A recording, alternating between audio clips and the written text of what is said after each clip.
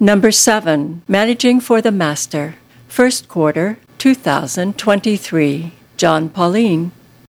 Welcome, ladies and gentlemen. We're starting Lesson 7, Unto the Least of These, and we're on the quarter, Managing for the Master till he comes. Dr. John Pauline is our moderator. Alan is going to offer the opening prayer. Heavenly Father, thank you for being a God who says, let us reason together. Please have your Spirit guide our reasoning and our discussions today. In Jesus' name, amen. All right, we're in the 7th of a series on stewardship called Managing for the Master. And it seems to me that the key theme of this particular lesson is how does stewardship relate to the needs of other people? In other words, when other people's needs come to your attention, in what way is that connected with stewardship? And how would the doctrine of stewardship guide our thinking in how we respond to those kinds of things? Turning to the first part of the handout and the questions and notes, in this week's lesson, we explore the role of stewardship in our ministry to the least of these, a term that Jesus uses related to those who are poor, who are in prison, who are hungry, etc. And in biblical terms, the least of these is often described as strangers, the fatherless, and the widows. Now, how would you define each of these three groups, and what do they all have in common? And I'm asking the question more in the biblical context than necessarily today. These three categories, foreigners, fatherless, widows, what do they all have in common? What's the common denominator in why they would be listed as the least of these? All right, Rita? In the context of biblical times, they don't have any means of sustainment, the breadwinner. They're not in a position of having a breadwinner. If you're a stranger, if you're living in a foreign land, you don't have any right to anything and probably wouldn't be able to fend for yourself. And similarly for fatherless and widows, they would be relying on the senior male in the family to provide for them. Mm-hmm. Okay, yeah, I think all three of these common denominator is the lack of a male with social standing in the culture. If you're a foreigner, you may be wealthy, you may be powerful, whatever. But when you show up in a local Israelite community without connection with some male in that community, you're nobody. And if your children growing up without a father or a widow who's lost her husband, you have no connection with a male of social standing. In that particular culture, that was probably the worst thing that could happen to someone, is not being connected to a male with power and standing in the community.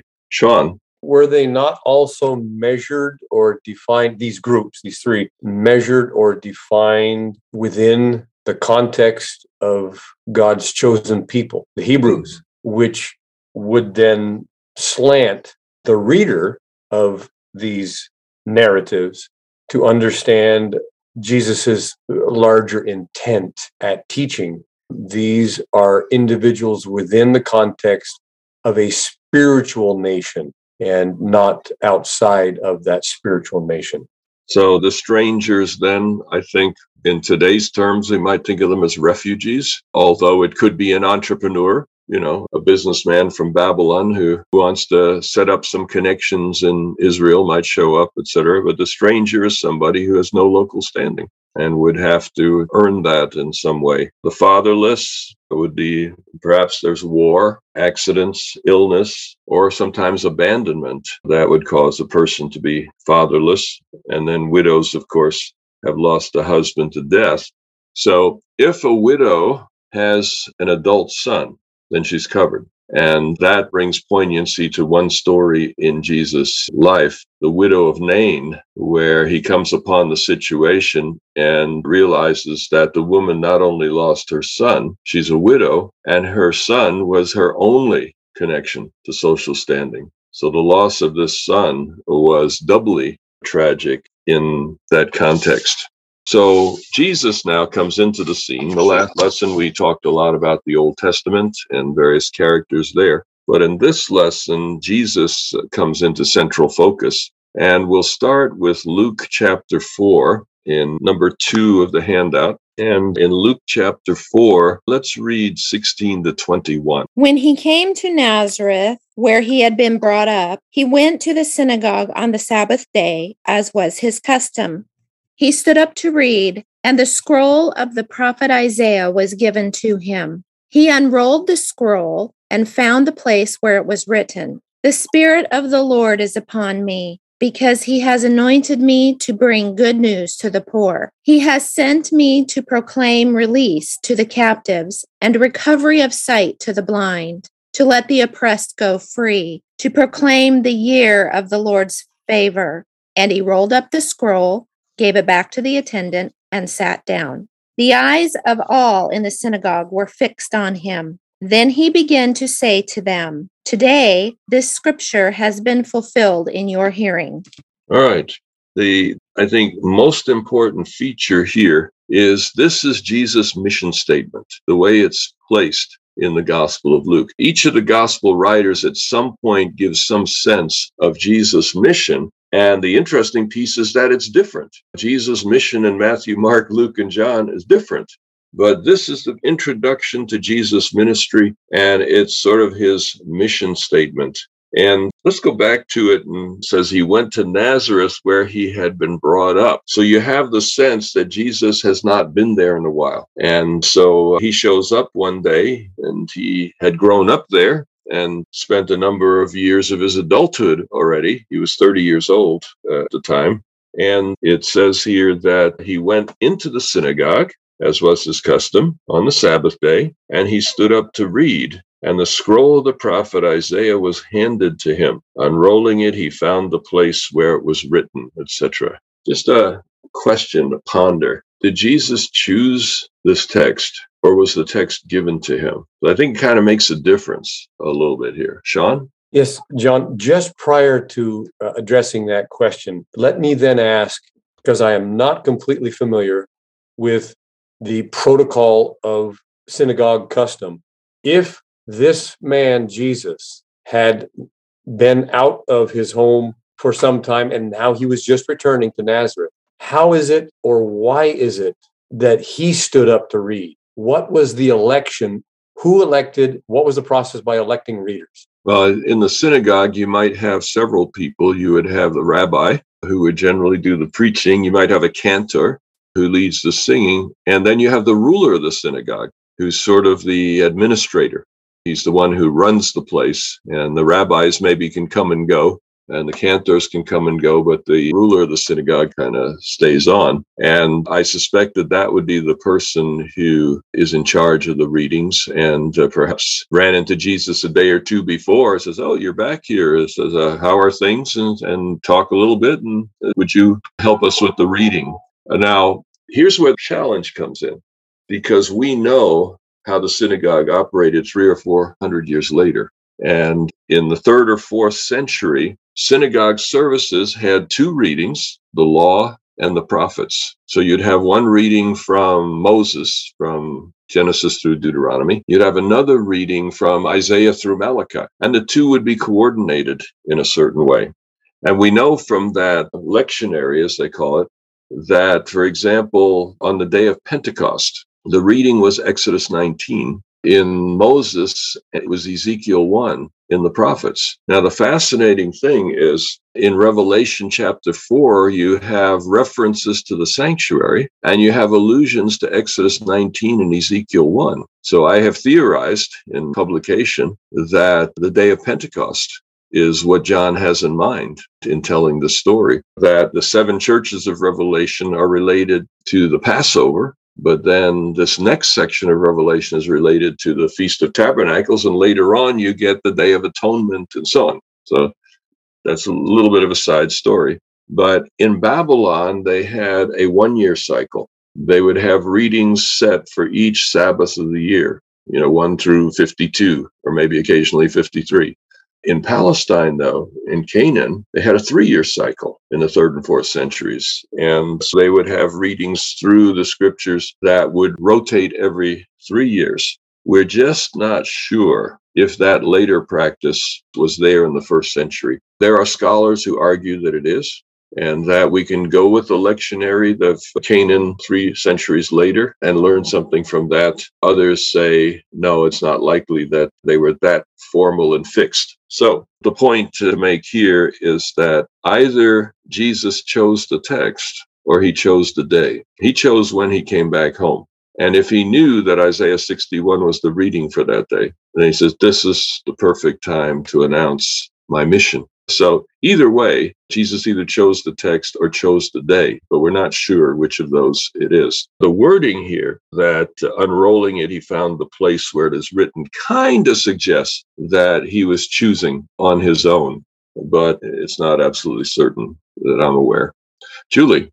I just have a question. Do we have any evidence? It sounds like in this passage that they had the entire book of Isaiah there. It seems like I remember from the Qumran scrolls, the Isaiah was in portions. And I'm wondering if this was just a portion of Isaiah or the whole thing, or if we have any way to know what the likelihood of that was. And the second thing is, we think about how we find things in our Bible, and Jesus must have really had a lot of time with the scriptures to be able to take the whole book of Isaiah in a scroll and find the right place, obviously without chapters or verses.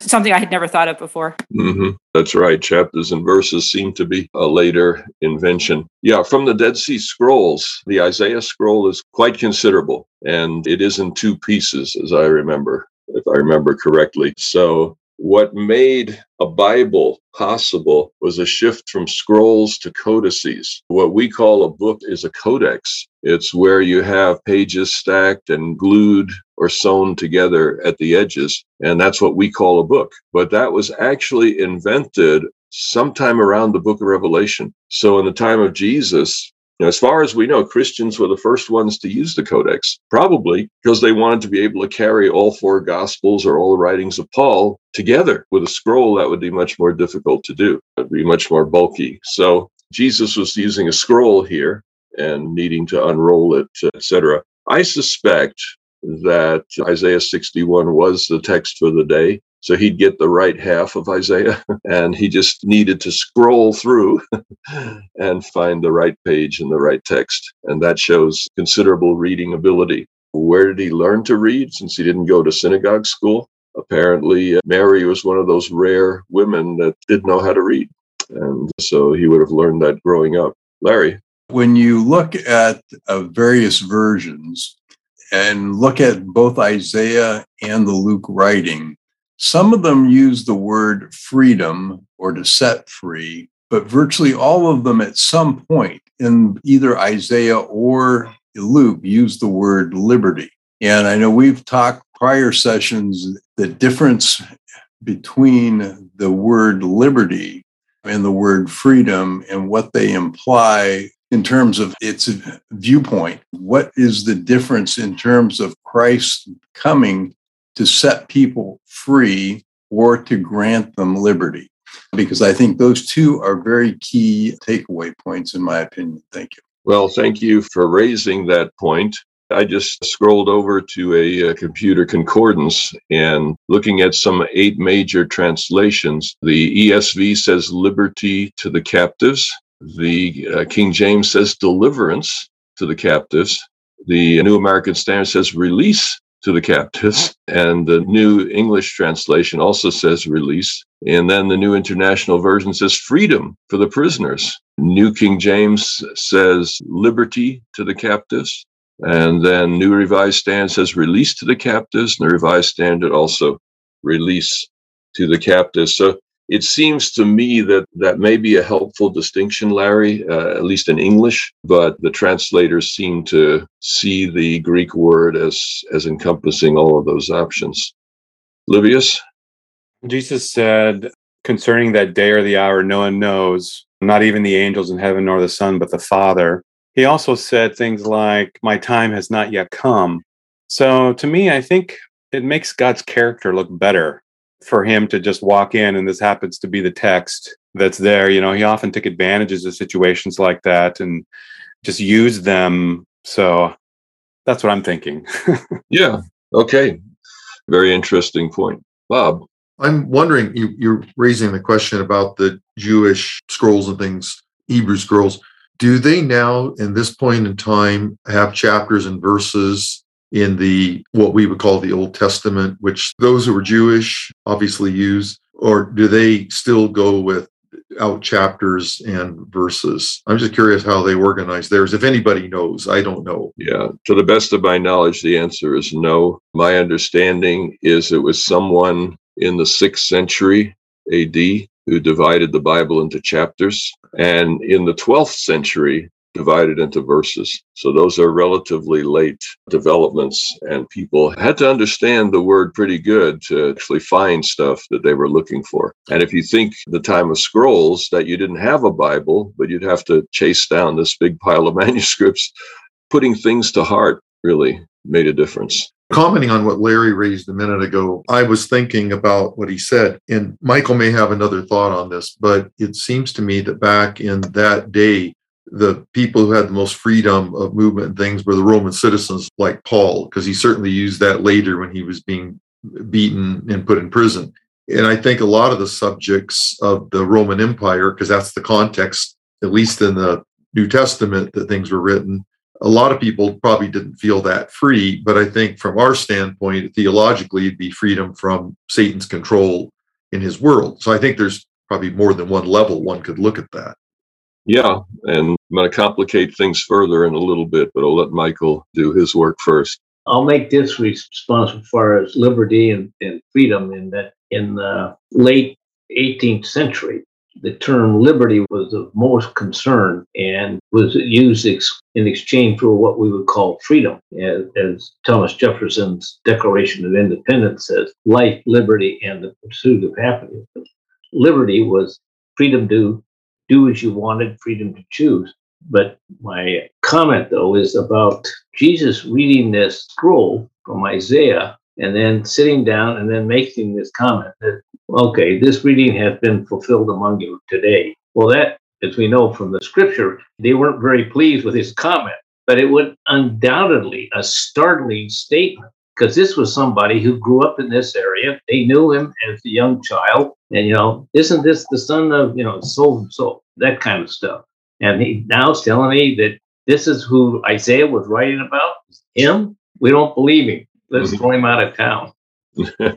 That's right. A very, very striking statement. The average reader wouldn't be saying that. Yeah. Alyssa? I was wondering what he meant when he said to release the oppressed. And if we try to think, what was he talking about that? Outside of prisons and people being blind, what was he going to release? What was the oppressed? What was oppressing them? Well, it's interesting that in many translations, the word liberty is used twice in this verse. And the first one is liberty to the captives. That would be prisoners, military or political or criminal. And then the other one is liberty to the oppressed, which would be delivering people from a situation where there is an oppressor. So removing the oppression, the oppressing force, versus freeing someone from prison, which could be more of a judicial kind of a thing. So, but here we're going to get into like I said, I'm going to complicate this in a bit, because what Jesus quotes doesn't fit Isaiah 61 entirely. So we'll get into that in just a moment. But Jesus' mission statement here, verses 18 and 19, he has anointed me to preach good news to the poor, freedom for the prisoners, sight for the blind, release the oppressed, proclaim the year of the Lord's favor.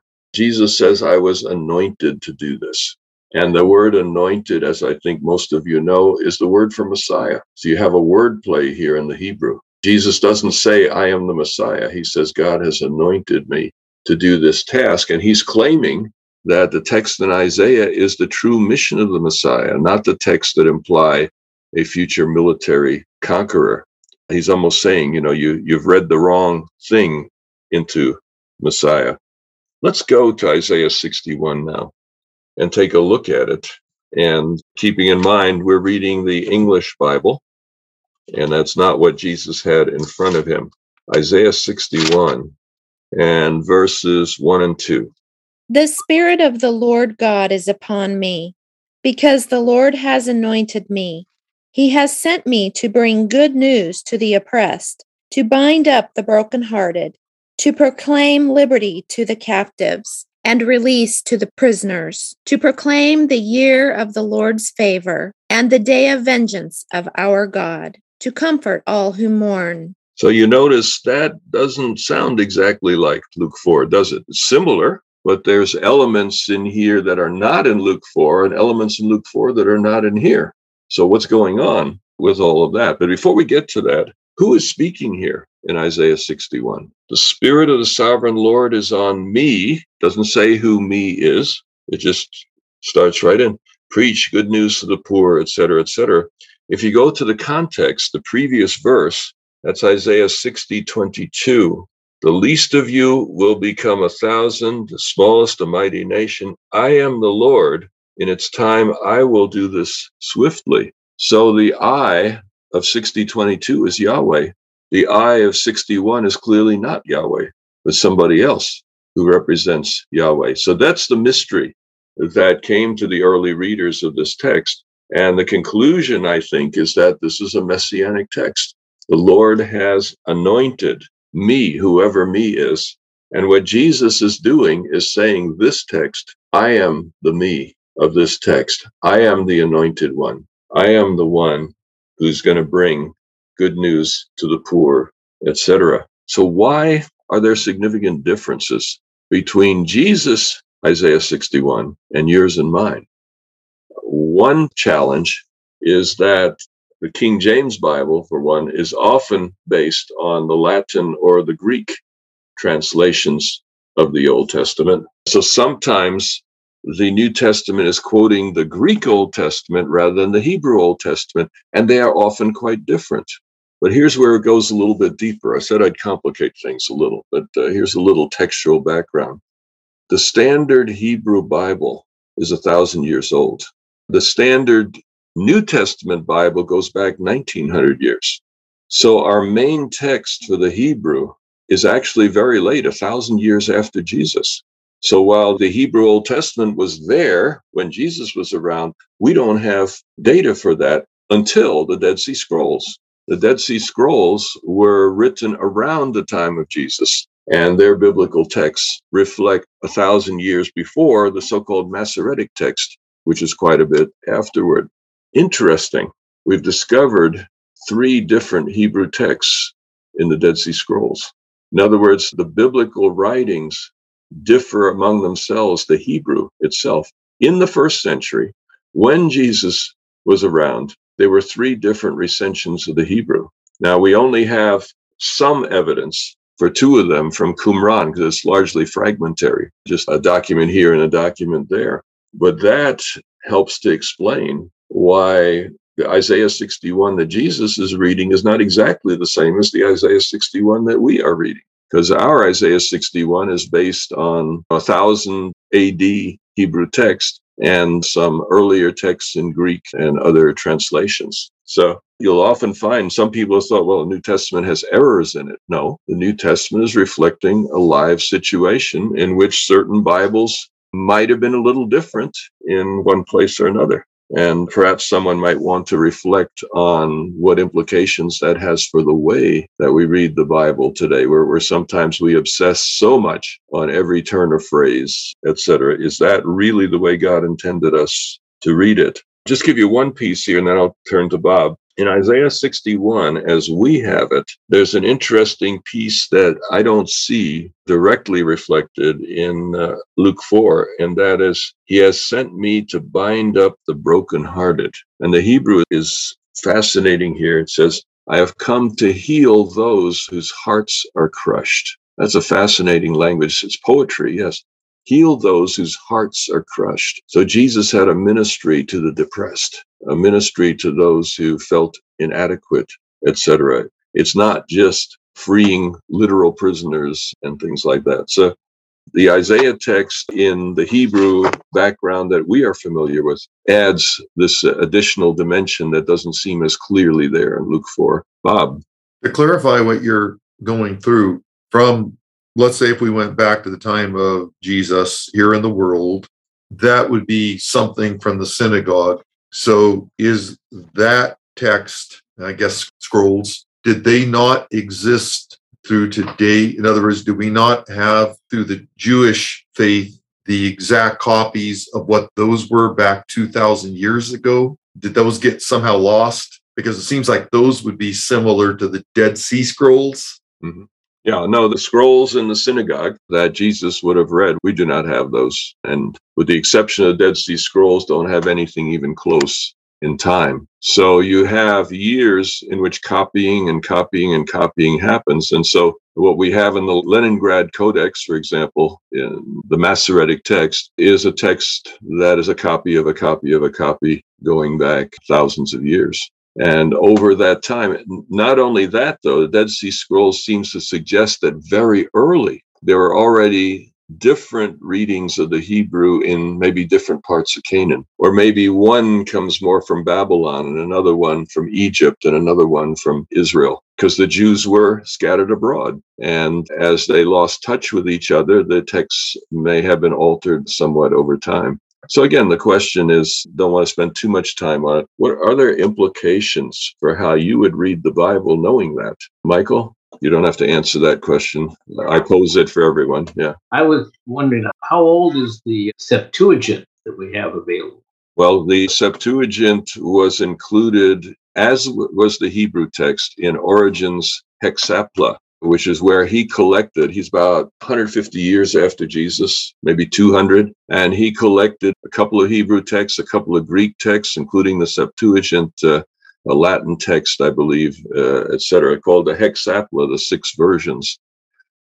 The only problem is we only have copies of that are copies of copies of copies. So you could say, oh yeah, 2nd century, here's where the text was, but we don't have originals of Origen either. So that's where the question would arise as to just what was in the Septuagint. Your New Testament may be the best window we have into what was in the Septuagint in the 1st century. Michael? Well, and what do we have for either the Gospels, the earliest of the Gospels, or the epistles? The first fairly complete, not complete, but fairly complete rendition is, I'm trying to think of the name of it. It's not Bodmer. I think it's a different one, but it's called P45, 46, and 47, the manuscript numbers. And those come from around 200. You have most of the writings of Paul, and I think also most of the Gospels as we know them. So by the 2nd century, they were beginning to have collections, and the Codex made that possible. But before that, you have largely fragments. There's a piece of about 5 verses of the Gospel of John that dates as early as 115, but that's an outlier. Sean? One of the potent implications would be that scholarship is vital, is a requirement for our being able to piece together a more total picture of the written record, and that to affix our conclusions on limited data is a little bit tenuous and perhaps ill-advised.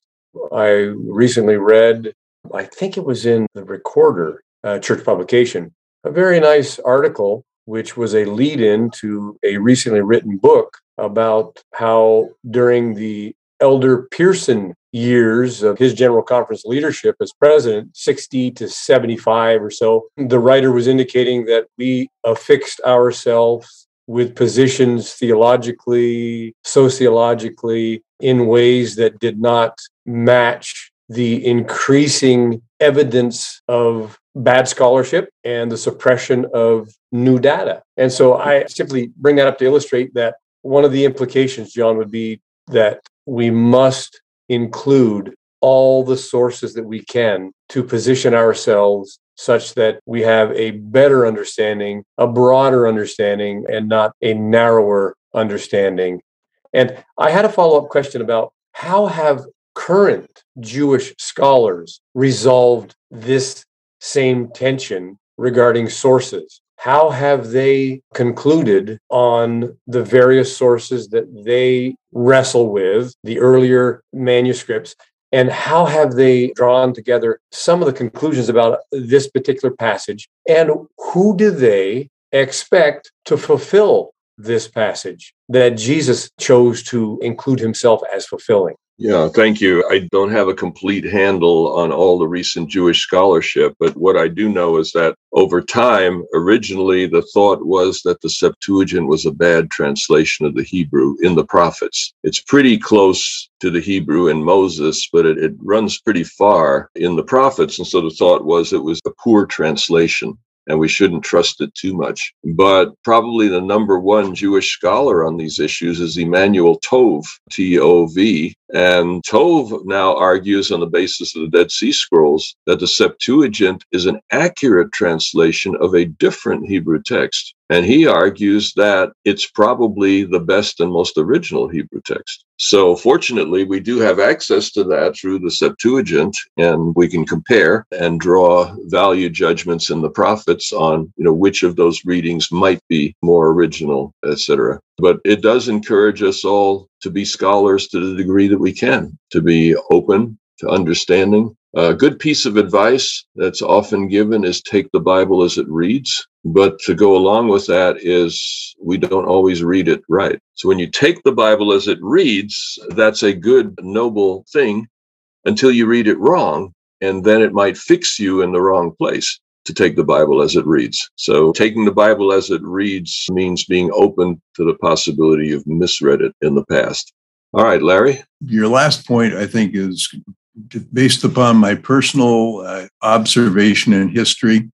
It wasn't until about the 10th time through that I actually started looking forward to what I was reading and stopped trying to worry about the inconsistencies, but to look at the bigger picture, which really I think was the point I was going to try and make, is that it depends on what you are reading the Bible for in the first place. If you're a legal scholar and you're really looking to make sure that people, or an accountant, and you're looking to make sure that the debits and credits balance and that nobody has a crime that didn't get stricken off the record, you're going to review all of these inconsistencies differently than if you're an English instructor. An English instructor will look for the story and look for how the grammar is written of the story. Are the versions and are these inconsistencies telling pretty much the same story, which is the story, I think, what we were talking about the last time about trust in God, faith, and some of the different things about living right because it is right. So if I'm going to be critical about any of these, what is the purpose for which I'm trying to understand this? And I think that's the key controlling factor to how you will apply and interpret any of this for what you're trying to do today. Now, lest anyone come away thinking, oh boy, everything's up for grabs, maybe we're wasting our time here. I would want to point out one thing. In the manuscript tradition of the New Testament, there are many, many variations, but 62% of the verses in the New Testament do not have a single significant variation. I mean, there's a difference between a singular and a plural, or how you express an adjective and things like that. Most of them are trivial. 62% of the New Testament verses do not have a significant variance. So that's a sizable. And I think in terms of affecting doctrine, at the core of Christianity, it's far less than 1% of the verses in the New Testament that would have any variant that would cause any trouble to someone. So these variations are important to notice because it helps us to see, why is Jesus quoting a text that's not there? He's reading Isaiah 61, but he's not. What's the problem here? Knowing that there were those differences at the time, it doesn't change the content. What Jesus says in Luke 4 and what Isaiah says, it's the same basic theme, but there are differences in how it's expressed. Lou? Not being a deep theologian, historian, or anything like that, I always like the question, what does this tell me about God? These verses, what does it say about God and Jesus? And I think what this tells me is that we have a loving, compassionate God. He wants to free. He wants everybody to experience the freedom that comes in a relationship with him. And Jesus, of course, went about healing and setting free through his history here. To me, that's what these verses say about God, is his loving compassion and his inclusive love. God meets us where we are at the risk of being misunderstood in doing so. Yeah. Yeah. Bob? following up briefly on what Sean had gone to a minute ago, sorry to treat you like an expert witness here, but if we were to read Emmanuel Tov, and I made a note, I've got to look at that, would Emmanuel Tov or other Jewish scholars now have an interpretation, if I followed what Sean was saying, who was being talked about in Isaiah? I'm just curious because I have a lot of Jewish friends. And when I was in law school, I spent a lot of time with a young Jewish scholar, but I couldn't quite get a fix on where they see this going. Have they given up on the idea of Messiah? Is that something as a historic relic, or is that something just not known to us because we're not part of that culture? I'm just curious. Yeah, I don't think there's a unified Jewish position on these issues. There are certainly some scholars fervently looking forward to the Messiah. Some of them would see this as a messianic text, others might not. But I think there are many Jewish scholars that look forward to the Messiah, but they would see the Messiah as still in the future, whereas Christians see the Messiah as a figure in the past. And that's the core difference there. What the Messiah would be like depends on which texts you take as messianic. And Isaiah 61 would probably be a bubble text in that discussion. Some would include it and some would not. Jay? Just in general, this point about the importance of scholarship in understanding the text and the Bible, and just read the Bible, accept the Bible as it reads and all that sort of thing. First of all, I have to admit that I definitely have very conservative high scripture tendencies. The arguments for the received text and all of those things, I generally embrace those. But I'm also in higher education. So in a somewhat self-protective mode, I sort of like rationales for scholarship and deep investigation. And in that regard, this is kind of an analog to what you were saying about paying careful attention and keeping an open mind to scholarship. Within our community, my community, there's an author that we all love, and she once said famously that our children should be thinkers and not mere reflectors of other men's thoughts. And I have heard many sort of encouraging arguments based on that quote that's sort of denigrating higher education. I got to thinking about that a little bit more closely one time, and it occurred to me that what would be the best way to know whether you're merely reflecting other men's thoughts? Really, the only way to know for sure is to be very familiar with all of the other men's thoughts. So rather than a call to the denigration of education, that statement often used for that purpose, at least that's what I've seen it used for, it's actually a call to greater and deeper scholarship and more familiarity with other men's thoughts so that you know how best to build on those thoughts rather than simply repeating them. Jay, this is a wonderful point, and let me take it a small step further, which I think is compatible with what you said. I see in her a strong concern, she expressed several times, against having one Bible teacher in a particular college, for example. You're a good Bible teacher, says, but God is not limited to one person's mind, and students need to be exposed to other people's minds as well. So I think her statement there is don't latch on to a single mentor and follow them everywhere. That investigation, openness, we're all believers, we make commitments, but we're also scholars who recognize the commitments we've made need to be grounded in solid evidence, and we need to be open to new evidence as it comes. Larry?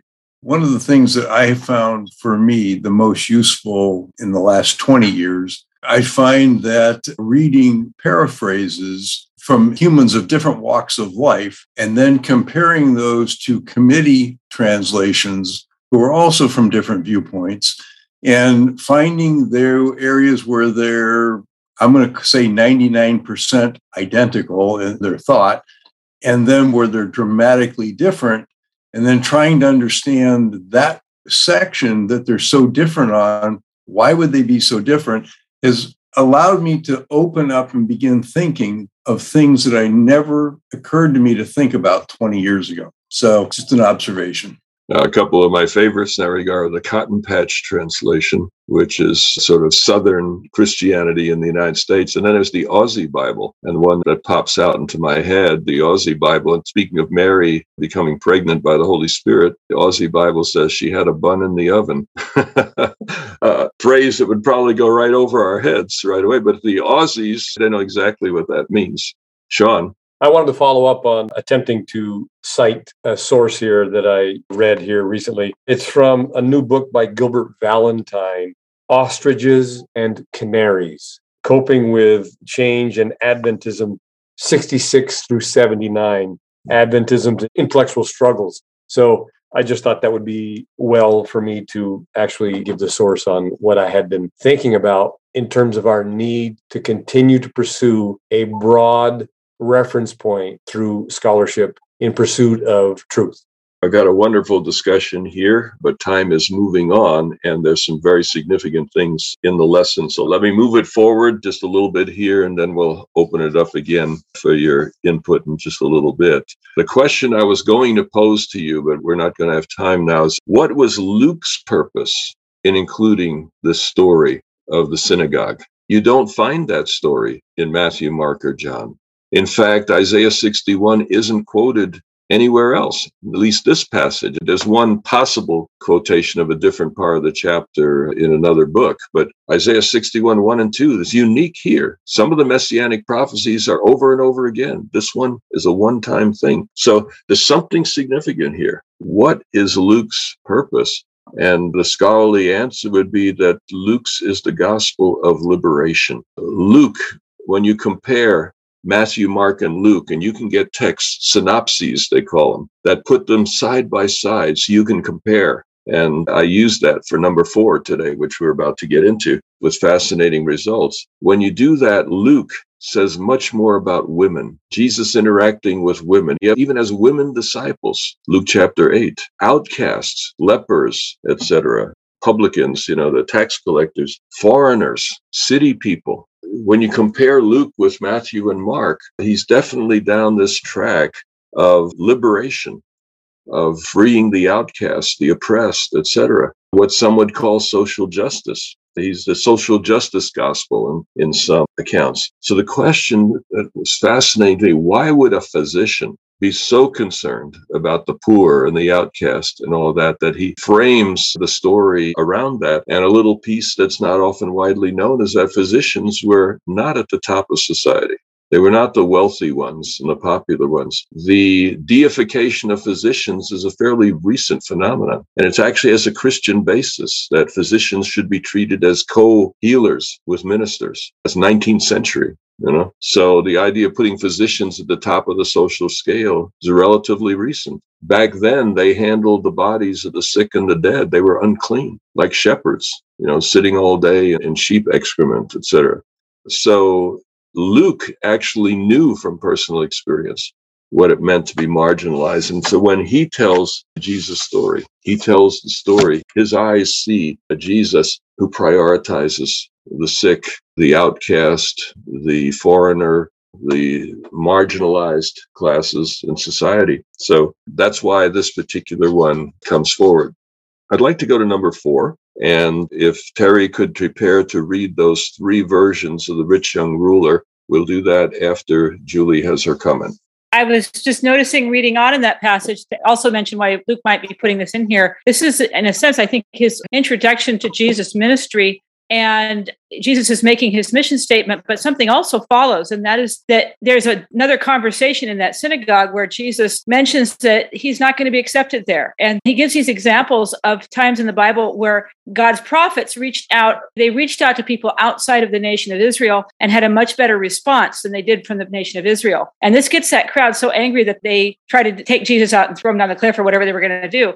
And I think that's setting up, it's kind of a precursor to the whole concept that Jesus' ministry that he's mentioning is not just to the Israelites, but it goes much further, but also the conflict that gets involved with that broad range of a ministry is going to affect the rest of his ministry. I think that's kind of the whole setup there. Maybe it's also a reflection of what was happening in Luke's time when he was going around with Paul and running into the same conflict when they were trying to bring the gospel to the Gentiles. Mm-hmm. Thank you. Let's read Matthew 19, 16 to 22. And we're going to just read these through, so we're all familiar with the content. And what I want you to be noticing as we read, there's common elements in the rich young ruler story between Matthew, Mark, and Luke. All 3 have the story, but there's also significant differences. And see if you pick up on some of those. So Matthew 19, 16 to 22. Then someone came to him and said, "Teacher, what good deed must I do to have eternal life?" And he said to him, "Why do you ask me about what is good? There is only one who is good. If you wish to enter into life, keep the commandments." He said to him,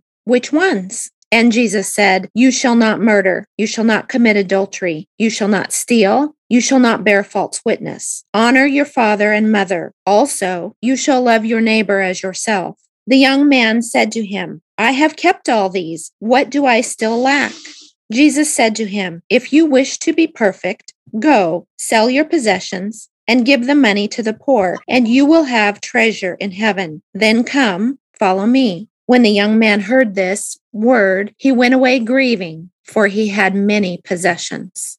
Mark 10:17-22. As he was setting out on a journey, a man ran up and knelt before him and asked him, Good teacher, what must I do to inherit eternal life? Jesus said to him, Why do you call me good? No one is good but God alone. You know the commandments. You shall not murder. You shall not commit adultery. You shall not steal. You shall not bear false witness. You shall not defraud. Honor your father and mother. He said to him, Teacher, I have kept all these since my youth. Jesus, looking at him, loved him and said, You lack one thing. Go, sell what you own, and give the money to the poor, and you will have treasure in heaven. Then come, follow me. When he heard this, he was shocked and went away grieving, for he had many possessions. All right. And then one more, Luke 18:18-23. A certain ruler asked him, Good teacher, what must I do to inherit eternal life? Jesus said to him, Why do you call me good? No one is good but God alone. You know the commandments. You shall not commit adultery. You shall not murder. You shall not steal. You shall not bear false witness. Honor your father and mother. He replied, I have kept all these since my youth. When Jesus heard this, he said to him, There is still one thing lacking. Sell all that you own and distribute the money to the poor, and you will have treasure in heaven. Then come, follow me. But when he heard this, he became sad, for he was very rich. All right. So there's a basic story here that's common in all three. There's mention of the commandments. Someone comes and says, how do I get to eternal life? And Jesus points to the commandments. And then the person says, I've done all of that. And then Jesus says, all right, go and sell all that you have and give to the poor. One thing that's really interesting here is that in Matthew, there's a number of things that are not in the other two. For example, and Matthew says, what good thing must I do? That's Matthew. Jesus says only one is good. And if you would enter life, love your neighbor as yourself, etc. Only Matthew calls him young. So we say rich young ruler. Only Matthew calls him young. And only Luke calls him ruler. So the idea that he is rich, all three agree on that. But the rich young ruler is a conflation of the three versions of the story. It's interesting that in Mark, it tells us that Jesus was traveling and this man approached him while he was traveling. And that's a unique element. And it also says Jesus loved him. Matthew and Luke don't do that. Only Mark says Jesus loved him. And an interesting observation is that Mark expresses Jesus as having emotions. Matthew and Luke do not. Matthew and Luke, Jesus will go through a whole story, and any emotional element that you'll find in Mark is missing almost continually in Matthew and Luke.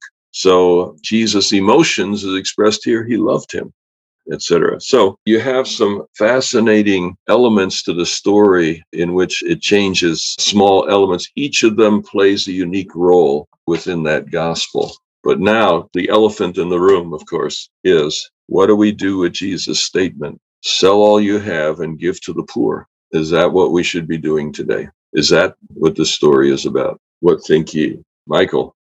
It is easy to say, well, that means everybody should sell everything they have and give it to the poor. And that's not what that commandment is about. In my view, what it's about is his wealth is an impediment to him. And what he needs to do is to get rid of it, to get rid of that impediment, and then come follow Jesus. Then he'll find salvation. And he walks away sadly because he's made a choice. In my view, he's made the wrong one. He chose living a comfortable life rather than having life eternal. You don't have to answer this, Michael, but I'll just throw it out to you and anyone else who wants to tackle it. Is there any evidence in the Gospel of Luke that this is not a universal command of Jesus? Rita? He's talked about keeping the laws or the 10 commandments, but the one that you can't see, you can't show that you've done is the 10th, do not covet. And I'm wondering if this is what this is about, that he's actually coveting things in his heart. He doesn't want to give this up. He covets them. And so therefore, he hasn't kept the law. It's not about a command to all of us to sell everything we have and give it away to poor people. It's about, look at your motives. What do you really want? Are you being honest with yourself and with God? I like your perspective. Was Jesus setting a trap by not mentioning that? He gives them a list of commandments, but leaves that one out, at least in Luke. I think you may be onto something there. The easy commandments: no, I haven't murdered anybody. No, I haven't committed adultery. No, I haven't stolen from anybody. Those are relatively easy ones to verify and to perform, at least on the surface. But when you get to the coveting one, and Jesus has a way of putting his finger on the key element. Yeah, I like that solution. Livius. Another thing I haven't thought about before is this phrase, come follow me. Do you think that this is kind of a call to be a disciple of Jesus? It says that the others left their nets and followed him, or left his father and their boat and followed him. More examples of selling all you have, leaving all you have behind, and following Jesus. So I was wondering if this was a call to be a disciple, to follow Jesus, to be as one of his apostles. And Jesus had, I don't know everyone's occupations, but he had fishermen, he had a tax collector. Wouldn't it be cool to have a rich guy who can represent that demographic on your team, per se? That was a highlight for me, is that phrase, come and follow me, and what that might mean. I like your thinking very much. There is a sort of a pattern. You have Matthew with the tax collecting. You have Peter and John and James and Andrew, who gave up their fishing business, which is probably a pretty lucrative business. Sea of Galilee was a good source, and you're providing food for a lot of people with relatively a small amount of work. That was not an easy thing to give up. So is Jesus simply saying, where are your priorities? Lou? We don't know the final end of that rich young ruler, do we? It's just this one incident. And who knows, maybe the Holy Spirit continued to work on his heart. And later on, he saw the folly of earthly wealth and all of that. Is that possible? We don't know, do we? Well, some have suggested that maybe he was Judas, and later on sort of makes a certain compromise to get back into Jesus' good graces. But no, we just don't know. He just comes out of nowhere. Only one of them says he's young. Only one of them says he's a ruler. There's much that is still mysterious in all of that. Sean? Jesus' continued commentary at least implies that whatever deficiency this ruler has, or any of us, is very generously made up by the graciousness of God, where he indicates those things that are impossible on man's part are possible with God. So this struggle that this young man was having is not too different than any of the struggles that we may have, whether it's this same issue or others. In the end, Jesus allows for those in that listening group to become aware that his Father is a very generous Father, and he is going to make up the deficiency that this young man is struggling with. So that does pose maybe a little bit further commentary on whether or not this young ruler in the end will be saved. Mm-hmm. All right, Henry? I think that since Jesus is able to read minds and he knows what the problem of this man is, and Mark says that he loved him, and given the fact that he is a ruler, and there is such a big gap between Jesus, the humble teacher with no possessions, and he still offers the opportunity to him, knowing what his reaction is going to be. It parallels to me like the ark. It parallels to me like the invitation from Sodom to Lot. It parallels to me like the invitation that he keeps doing to all of us. The fact that you are so tied to your treasure doesn't stop me to tell you that I want you to be with me. The offer is mine, and I am giving it to you regardless of what decision you are going to make. To me, that's the beauty of this, because if I were Jesus, I wouldn't give the invitation to somebody that doesn't want it, right? If I know in advance, this is what I always do. No, he's not going to want it. Why waste time on it? But it was so evident that there was, as Mark said, he loved him the way that he was. So stuck in the opposite direction and didn't deny his love to him. The author of the lesson suggests that this was a decisive moment of salvation, that the issue that this young man faced was such that if he did not follow through on what Jesus was saying, that his hope of salvation was fading away. I don't know that that can be demonstrated from the text, but that's one possibility, at least, for why Jesus makes such a radical request. But I did raise the question earlier, does Luke offer any evidence that you don't read the text in the sense that this is what everybody's supposed to do? All three synoptic gospels, Matthew, Mark, and Luke, all have this story, but only Luke follows it with another story of another rich man who is interested in Jesus, but is not quite sure which way to go. And that's in Luke 19 and verses 1 to 10. And as Terry reads that, I want you to think, what are the similarities and differences between these two stories? And perhaps only Luke faced the question, are we all supposed to sell everything we have and give it to the poor? Perhaps he even faced that question because he's the one that brings in the story that helps to clarify that. So Luke 19, 1 to 10. He entered Jericho and was passing through it. A man was there named Zacchaeus.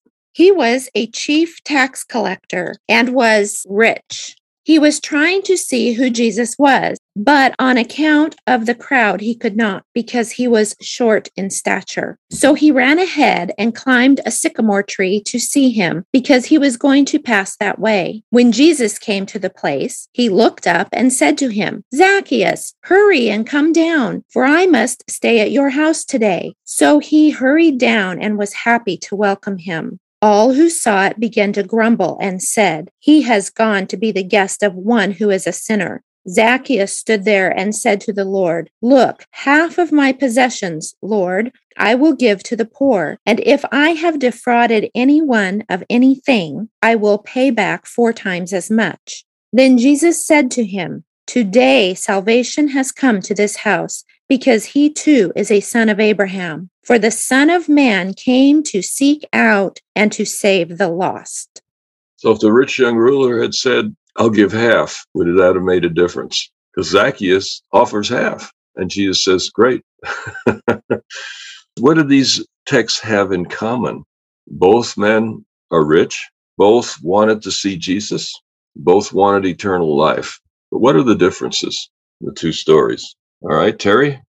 I see that Zacchaeus offered to give possessions on his own free will. He offered it. He wasn't asked or directed to give away things. Excellent observation. Yes. Rita? Yes, I was going to say a similar thing. The difference is the understanding, the insight that the person has who's met Jesus. The young man didn't have the insight to realize where he was lacking, but Zacchaeus did and wanted to make restitution for it. Very good. Yes, good observation. Henry? There is another big difference between these two characters. One is an outcast. One feels the need. The other one thinks he's got there. He has everything. He doesn't lack anything. Yeah, excellent observation. And notice that the rich young ruler is sandwiched between the Pharisee and the publican and the story of Zacchaeus. So this idea of this outcast, the rich outcast who finds salvation, is doubled up by Luke and surrounds the rich young ruler story. The rich young ruler is the contrast to the two publicans who are also rich, who are in much worse shape than he is in terms of society because they're outcasts. But Luke shows that Jesus is on the side of the outcasts. And I suppose the question is, how much do you have to give away for salvation to come to your house? And that's one other difference, by the way. Jesus comes to Zacchaeus' house and doesn't offer that to the rich young ruler. So something different between the two. The question, how much do you have to give? Rich young ruler says 100%. Zacchaeus goes 50%. Jesus says, great. And I would suggest the answer is as much as necessary. Zacchaeus, as has been said, recognized what his spiritual flaw was, and he jumped into the breach to deal with it. The rich young ruler was overwhelmed by the realization that his spiritual defect was of such a nature that he would have to make the ultimate sacrifice in order to attain his goal, as much as necessary. When God calls, it is wise to respond because he has our best good at heart. Henry? Probably the indication Jesus does not tell the John rich ruler, give it all right now. He just says, give all that you have. He could have started little by little, right? And ended up giving it all at the end. So that's another assumption that we probably make sometimes, that he was asking them and demanding him to give it all at that time. And Zacchaeus offered half of what he had, and then he tripled here and did more there. And at the end, following him, he left everything, right? So ended up giving everything that he had. So probably that's another thing that we need to look at, that when God is asking for everything, he is not expecting you to run the marathon today, but at least to start walking the first block. To commit everything and then let the chips fall from there. Yeah, I like that. Larry? I think it's where you get to the point where you realize that you can't do it on your own. And it's at that point you realize that you need the power that is being brought to you by Christ. Alan? Perhaps how much is the wrong question. It wasn't the rich man's riches that were the issue. It was his love of the riches over his love of God. Whereas with Zacchaeus, it wasn't that he gave half that cleared things up. It was his love of Jesus over his love of everything else. So that's why I would question, you're not looking for an amount. It's a faith thing, right? You can't buy your way into heaven. You have to have faith. Good point. All right, we're coming to the end of our time. And at the conclusion, I had number 7 in mind, where it says, when Deuteronomy 15:11 says, the poor will never cease from the land, why should helping the poor be such an important emphasis among the followers of God? And as a concluding thought, I would just indicate it's true, the poor will always be there. Our efforts to help the poor will in the end not make a huge difference. It'll be like putting your hand in a bucket of water and you pull it out and your hand is wet. Otherwise, there's not a big difference that you can see. But it's part of discipleship. It's part of stewardship. It's part of being a follower of Jesus Christ. And when you help the least of these, it shows that you care about what God cares about. God cares about the poor. God cares about the outcast. And when you reach out to them, you're caring about what God cares about. And more than that, it's a way of showing the world what God is truly like. Let's pray. We thank you, Lord, for the time we spent together, for the biblical texts that we've wrestled with. And Lord, I pray that whenever we get a little bit uncomfortable with the biblical text, I pray that you would give us a desire and the wisdom and the patience to wait upon you, that things will be resolved if we are open at the time when we are ready. And I pray that as we consider the opportunities to serve in our communities, that you would touch our hearts with when to move, how much to move, etc. We trust in you, Lord, and we know that you have our best interests in heart. So may we live the way you live and show the world what you are like by your grace. I pray in Jesus' name. Amen.